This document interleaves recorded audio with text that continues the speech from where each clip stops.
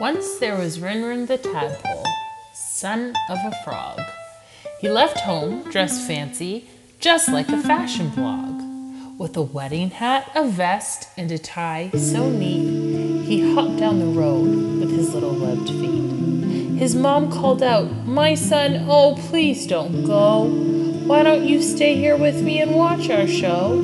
But Rinrin smirked and left her behind, hoping for adventure and excitement to find. He stumbled upon a mouse and said with glee, "I'm off to visit Mrs. Mouse for some fun, and maybe we'll get even more than tea."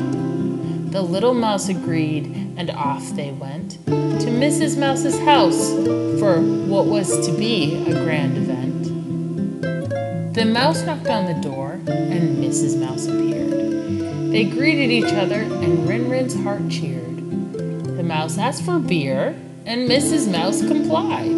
They sang and danced with joy inside. But the party was cut short by a mama cat and her crew.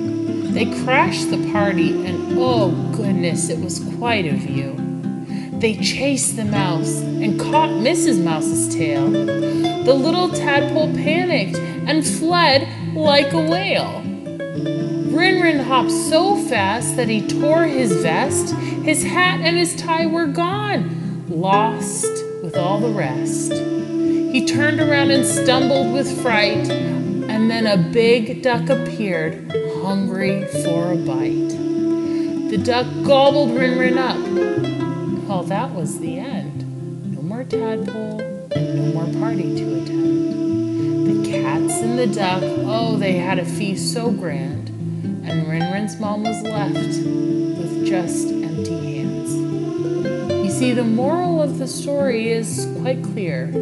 Listen to your parents and do not fear, for they have set a path for you, so you don't suffer the fate like Rinrin had to.